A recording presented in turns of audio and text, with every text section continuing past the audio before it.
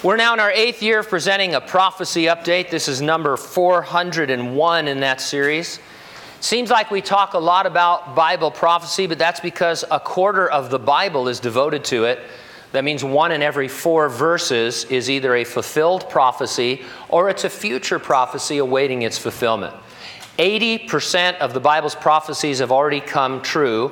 Those that have not come true are all concerned with what we commonly call the end times or the last days. They too must be fulfilled to the letter. What do we mean by prophecy update? Well, it's our belief that we can identify trends in the world and news that would be expected in light of the unfulfilled prophecies that we read. We're not saying that the things we report are the fulfillment of prophecy, only that they're what you'd expect to be happening in the light of what we do know. Now, something that is most definitely the fulfillment of many prophecies is the rebirth of the modern state of Israel.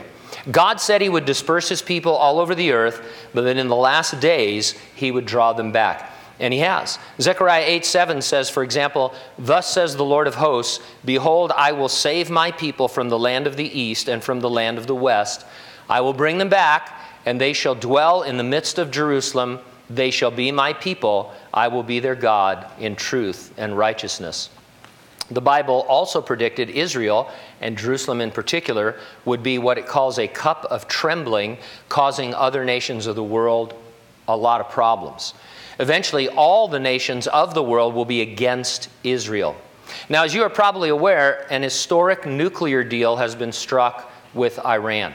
Our Congress must ratify it, but even if they do not, it's likely that it will nevertheless be approved due to the numbers Congress would need to overturn it.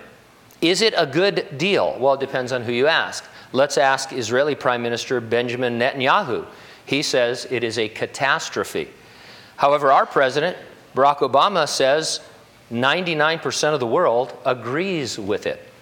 Sounds like Israel is about the only dissenter. Sounds like she stands alone. Sounds like what the Bible predicted. I think you get an idea of who the deal benefits by reading the news headlines that ran after it was reached. And these are just regular secular news sources, not Christian news or Israeli news. These are just some of the headlines. Deal paves way for Iranian bomb. Iran will continue its nuclear research and development. Poll, majority do not trust Iran to stick to deal.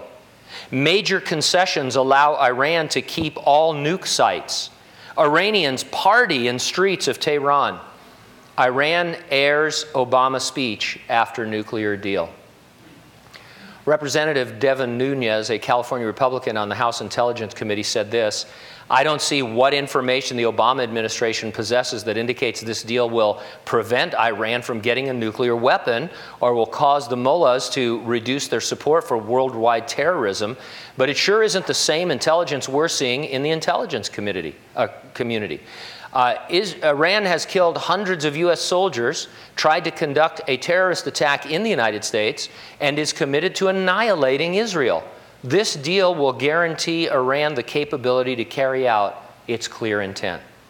Millions of Iranians followed the talks closely for months with the anticipation that Tuesday's deal would allow the economy, battered by years of sanctions, to stabilize and make their daily lives easier.